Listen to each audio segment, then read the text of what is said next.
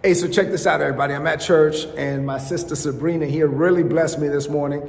She gave me a testimony about her daughter, and it just, I don't know, it just did something for me. And I want to encourage you after she shares just a little bit of the testimony. All right, so in November of 2021, my daughter moved to LA. Weeks before that, she had been struggling with finding herself and all that stuff. And we just got together. Finally, we were like, you know what? We don't know what to do. College wasn't working, jobs weren't working. We just got together and we just prayed and we just left it at that. God was going to direct her and guide her.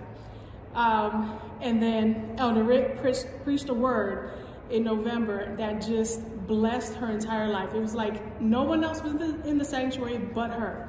That same day, she paid for her ticket to go to LA, no job, no apartment lined up, nothing lined up. We don't have any family there.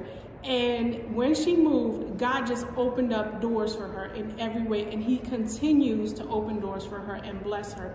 And God not only became mommy's God, who did wonderful things for us, he became her God, who does wonderful things for her. So she'll call me and she'll say, Ma, guess what God did for me today? And I just love that she just blossomed from someone who was so timid to someone who was so courageous and has faith. Her faith, the faith of God. It's personal to her now. So it just blessed me, and we just thank God for Elder Rick and his family and his faithfulness to the word.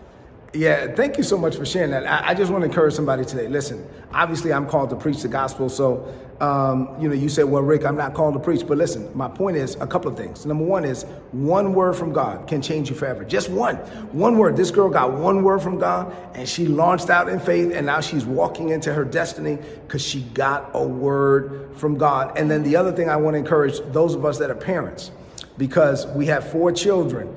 And we know what it's like to put the word down in these children and then see them go out and blossom and develop. Train up a child in the way that they should go. And when they're old, they will not depart from it. They need to go from our God to their God. They need to know God for themselves. So thank you, Sabrina. I love you and your husband, Lou. And I love your family.